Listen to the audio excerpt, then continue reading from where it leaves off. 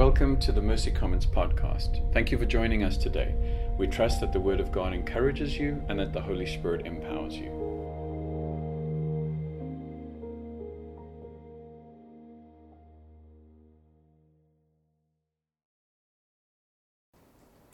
Hi, I'm Nick and I'm glad to be back. We all have devices, phones, Fitbits, computers, tablets, routers, and one of the things that we are afraid of is when they stop working. When they stop working, what we usually do is get onto YouTube to try and figure out how we can get this thing to work. Last case, or the worst case scenario, is you phone the help desk, right? Phone the help desk and the first thing they say to you is, have you rebooted it? You're thinking to yourself, this piece of technology is so sophisticated that it can tell my heartbeat, it can tell how much oxygen is in my blood. My whole life is on this phone, my calendar, all of these things, and you're telling me to reboot it? You know, the most annoying thing about that is that 50% of the time that works. 50% of the time you just reboot the device and it works. It's annoying but helpful. And that's the reason is because there are so many apps that are open on our devices, various things that are running in the background, fragmented memory, the system resources are being wasted on maintenance, and it makes these devices slow and sluggish and glitchy. One of the things that we're looking at is what it looks like to reboot our lives. And especially during a time when so many of us are at a time of needing this rebooting. Why do we need rebooting? Well, to quote Brett McCracken from his latest article on the Gospel Coalition, he says that in quarantine, Christians have been driven yet farther into a fully online existence, drinking from the often toxic well of internet discourse in ways that poison their souls. Largely devoid of meaningful immersion in Christian formative practices, Christians are instead being formed in whatever online echo chamber they call home. Man, I wish I could put things like that. The Barna Research Institute recently told us that over the last 5 months, 1 out of 3 practicing Christians has stopped any form of church engagement. That includes any type of online engagement. During these last 5 months, our minds, our souls, our bodies, and our spirits have been overloaded with information, misinformation, trauma, fear, anxiety, mistrust, pain, sickness, and lack of focus or direction. We've been relationally, emotionally, spiritually, financially, politically, and even some of us physically affected by this. We feel overloaded and fragmented because we have too many background programs running. Even if we intentionally try not to pay attention to these things, they're still a taxing on our minds and our souls. I was recently on vacation, and most of the time what happens is it takes me 1 or 2 days to just kind of calm down and to rest and to get enough mind space. And this time, with everything that was going on, and I'm pretty good at switching everything off.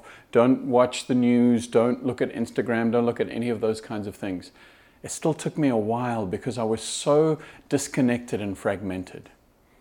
At the beginning of the coronavirus, we had Rigby talk to us, and one of the phrases that he used was the fact that we've been exposed by the virus rather than exposure to the virus. And in many ways, exposure to the virus is not as dangerous as being exposed by it.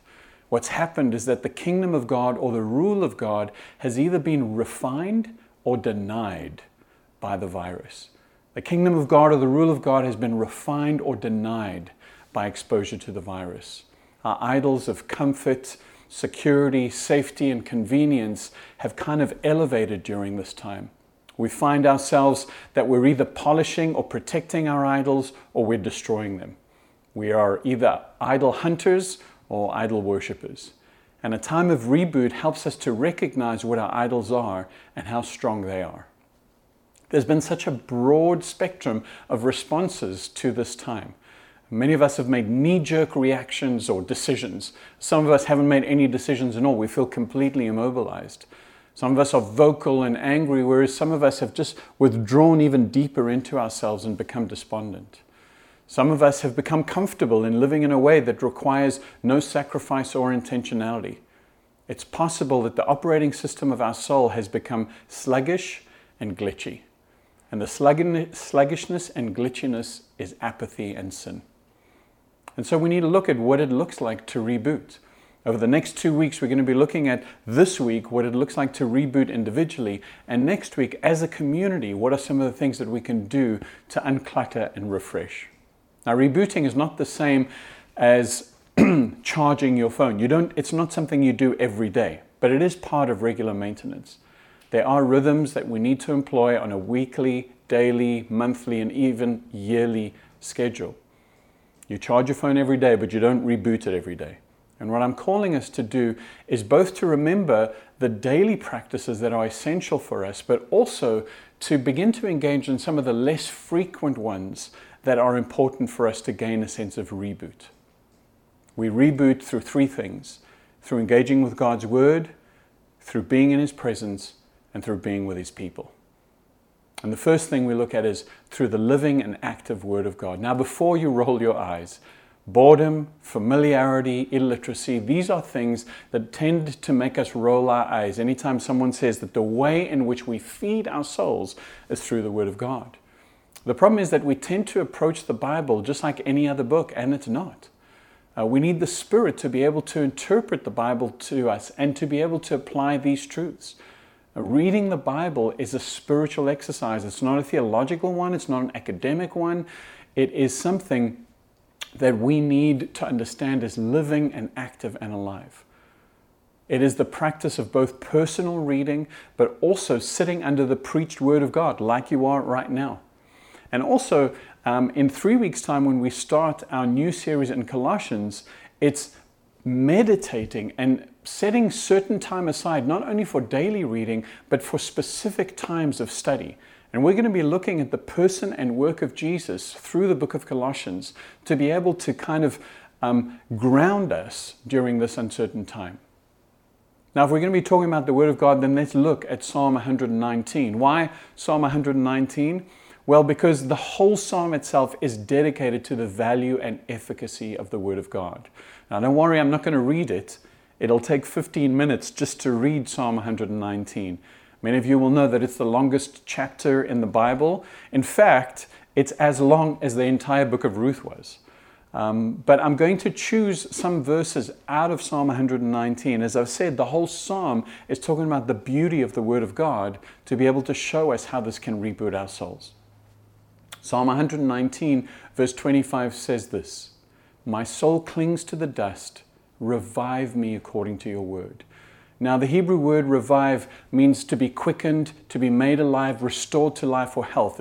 It's that kind of reboot that we're talking about. My soul clings to the dust. Revive me according to your word. When we feel like we've been beaten down, or where we feel like we've tried and failed, or someone's shoved us into the dirt, the promise of God's word is that He will restore, revive us. Verse 37 says, "Turn away my eyes from looking at worthless things and revive me in your way." Turn away my eyes from looking at worthless things and revive me in your way. When the eyes of our heart become confused by shiny idols, what is meant to be a gift from God has become our God. When I long for things that I think and I'm constantly told will satisfy and that I deserve but that I don't have, I need to be revived and rebooted. And the Word of God helps me to bring that into proper perspective. Verse 88 says this: "Revive me according to your loving kindness, so that I may keep the testimony of your word." What about when we get weary or resentful of the mission that we've been called to? That's when I need some rebooting. Remind me according to your loving kindness, so that I may keep the testimony of your mouth, so that I may continue to speak of what God has called me to do as a kingdom bringer. 105 says, "Your word is a lamp to my feet and a light to my path." And this is a really well-known verse, but this is the kind of thing that we can hold on to when we feel like we lack direction or vision. Now, I know it's awkward right now, not being together, not being gathered in one place, but I really want us to slow down. Even now, in the context of Sunday morning, you might be lying on the couch with your cup of coffee. Maybe just get in a different posture and ask yourself the question: do I feel beaten down? Do I feel like I've been gazing at idols more than I've been looking at the Lord? Do I feel like I have mission fatigue? Do I feel like I lack direction? The Word of God and God Himself is able to speak into those things. Daily meditating on His Word will be able to speak into those things. Perhaps monthly studying a book, an attribute of God, or even an objection to the gospel fortifies our souls to be able to reboot when we sense any one of those four things. We are refreshed by God Himself. That's the second thing that happens during a reboot. We don't serve a God who's left us just some written material and He's not accessible or present or intimate with us. We serve a risen, living Jesus Christ, and we're able to connect with Him because the Holy Spirit of God dwells within us. He is always present. And when we feel disconnected from Him, it's because we are unaware or we are deaf to His invitation. I want to say something that might be a little controversial, but apathy has a greater chance to dull the voice of God than sin does. Apathy has a greater chance to dull the voice of God than sin does. Why do I say this? Because when you look throughout Scripture, and Scripture has been so informative in that it hides nothing of the men and women of God that have made dramatic mistakes and that have sinned. But it's those men and women that come to God in repentance and faith and say, God, I've blown it. I need your presence and I need you to be with me. That God just comes and restores and refreshes. It's the men and women that out of a place of apathy or out of a place of laziness are not able to access that grace of God. There is no sin that you can commit that is too great to be able to separate you from the Lord. And David shows us in another psalm, in Psalm 51. Now, David has sinned dramatically here. He has committed adultery, he has committed murder, and the first half of the psalm, David is talking to God about forgiveness and repentance. And in verse 10, he says this, create in me a clean heart, O God, and renew, there's that word again, renew a right spirit within me. Cast me not away from your presence, and take not your Holy Spirit from me. Restore, there's that word, restore to me the joy of your salvation, and uphold me with a willing spirit. Then I will teach transgressors your ways, and sinners will return to you.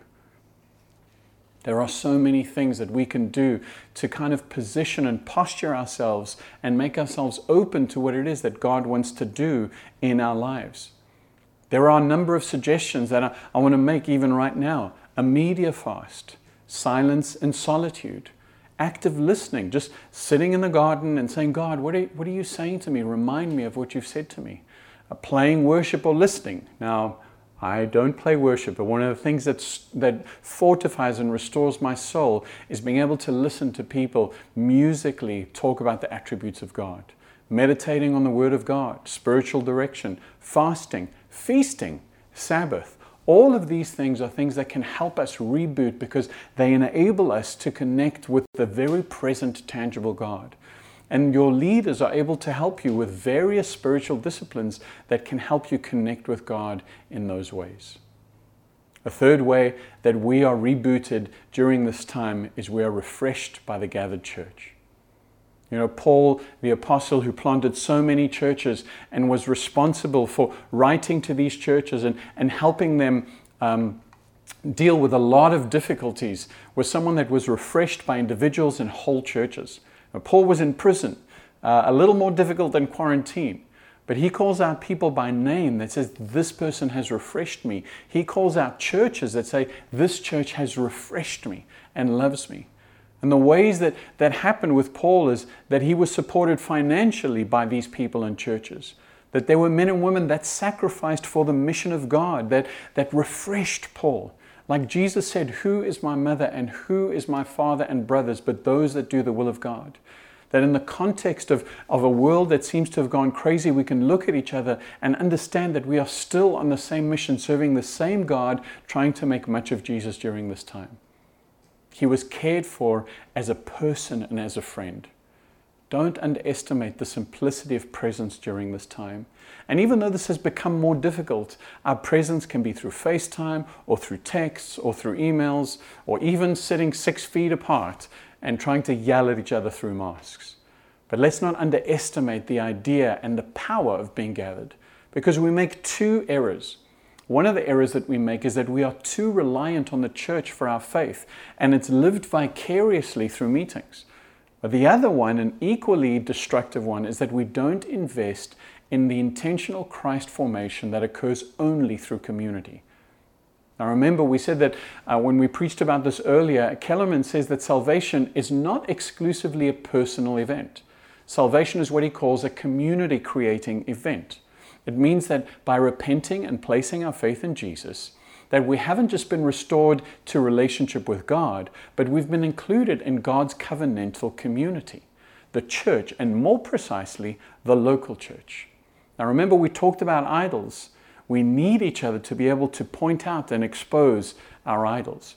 When you walk into my home, it's easy for you to see what's on the mantelpiece. It's a little more difficult for me to understand that. Discipleship is what takes place in the context of the gathered church. Now, I love the concept of masterclass or masterclass. Masterclass is something that's online where you are learning from the best. And there are people that you can learn from. For example, you can learn how to play tennis from Serena Williams, or you can learn how to cook by Gordon Ramsay, or you can learn about business from Howard Schultz. But let me tell you this, there's no way I'm going to be able to shoot a basketball the way Steph Curry can shoot a basketball unless I actually do the thing. Now, podcasts and books and all of those things, they're helpful. And these classes are designed for people that have a certain degree of knowledge in the first place. There's a certain degree of knowledge and skill and equipment that they're assuming that you have. But what if I don't have any of those things? That's why the church is perfect for discipleship, because we are all at different levels of maturity and gifting. And therefore, everyone can help someone grow in some way. We can't outsource discipleship. Discipleship is not a program, it's a way of life. Effective discipleship takes place within the context of a church where different people add their gifts, their strengths, their loves. It's where we learn to love one another, bear with one another, forgive one another, provide one another. It's so much more powerful than mentorship, and it's so much more powerful even than a masterclass. Why? Because you get genuine relationship and you get multiple perspectives of people that are feeding into your life. That's why during this time, life groups are more important than ever, because we feel so isolated. We don't have the opportunity to gather as a large community, and so it's going to be vital to be connected within the context of the life groups. As an eldership, we are looking at what kind of focused discipleship opportunities we can offer and how we can institute kind of a corporate reboot. But a good program without the heart of each one, teach one, is as effective as trying to learn tennis through a masterclass. Finally, rebooting helps us to remember who we are is a direct outcome of what God has done on our behalf. Now, in the Bible, Peter writes his letters and says, I'm not going to apologize for repeating, and I'm going to quote Peter, and I'm not going to apologize for repeating. This is part of what is a foundational scripture for us as Mercy Commons, and it's 1 Peter 2, verse 9 to 12. But you are a chosen race, a royal priesthood, a holy nation, a peculiar or special prized people for his own possession, that you may proclaim the excellencies of him who called you out of darkness into his marvelous light. Once you were not a people, but now you are God's people. Once you had not received mercy, but now you have received mercy. Beloved, I urge you as sojourners and exiles to abstain from the passions of the flesh, idols, which wage war against your soul. Keep your conduct among the Gentiles honorable, so that when they speak against you as evildoers, they may see your good deeds and glorify God in the day of visitation. Now we know at Mercy Commons that this is part of our identity. We know this, that we revel in God's mercy. We know that we are called to proclaim God's mercy. We know that we are called to display God's mercy in the way in which we live a distinct life that brings honor to Jesus Christ. And we know that we participate in acts of mercy for the common good. But reveling in His mercy is simply being with, worshiping, loving, and serving Jesus. Even though reveling is one of our identifiers, it is critical, because unless we revel, we are not going to be able to proclaim. Unless we revel in the mercy and greatness of our God, we aren't going to be able to display the mercies of God. And unless we revel in His extravagant love, we won't be able to participate in acts of mercy. We're not a people that acquiesce to God because of His great power, but we are a people that joyfully and radically revel in His kindness towards us. Which of these three areas needs more intentionality from you?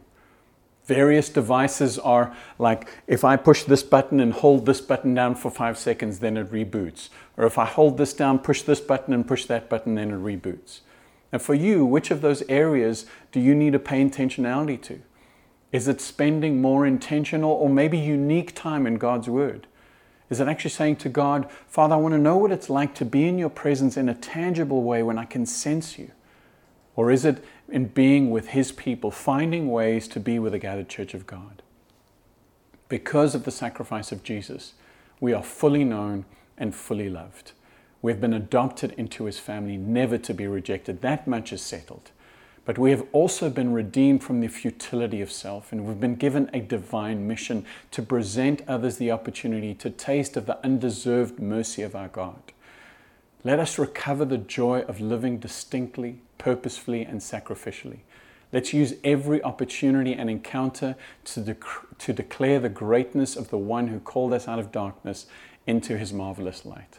Let's do this at work, online, behind masks, in restaurants, on walks, in parks, at homes. Let our gospel proclamation not be limited to our gatherings, but rather let it be amplified as each one of us labors for the common good in their unique context. Let's revel in the staggering love of God and the mercy of God. Let's make much of Jesus. Let's be His church.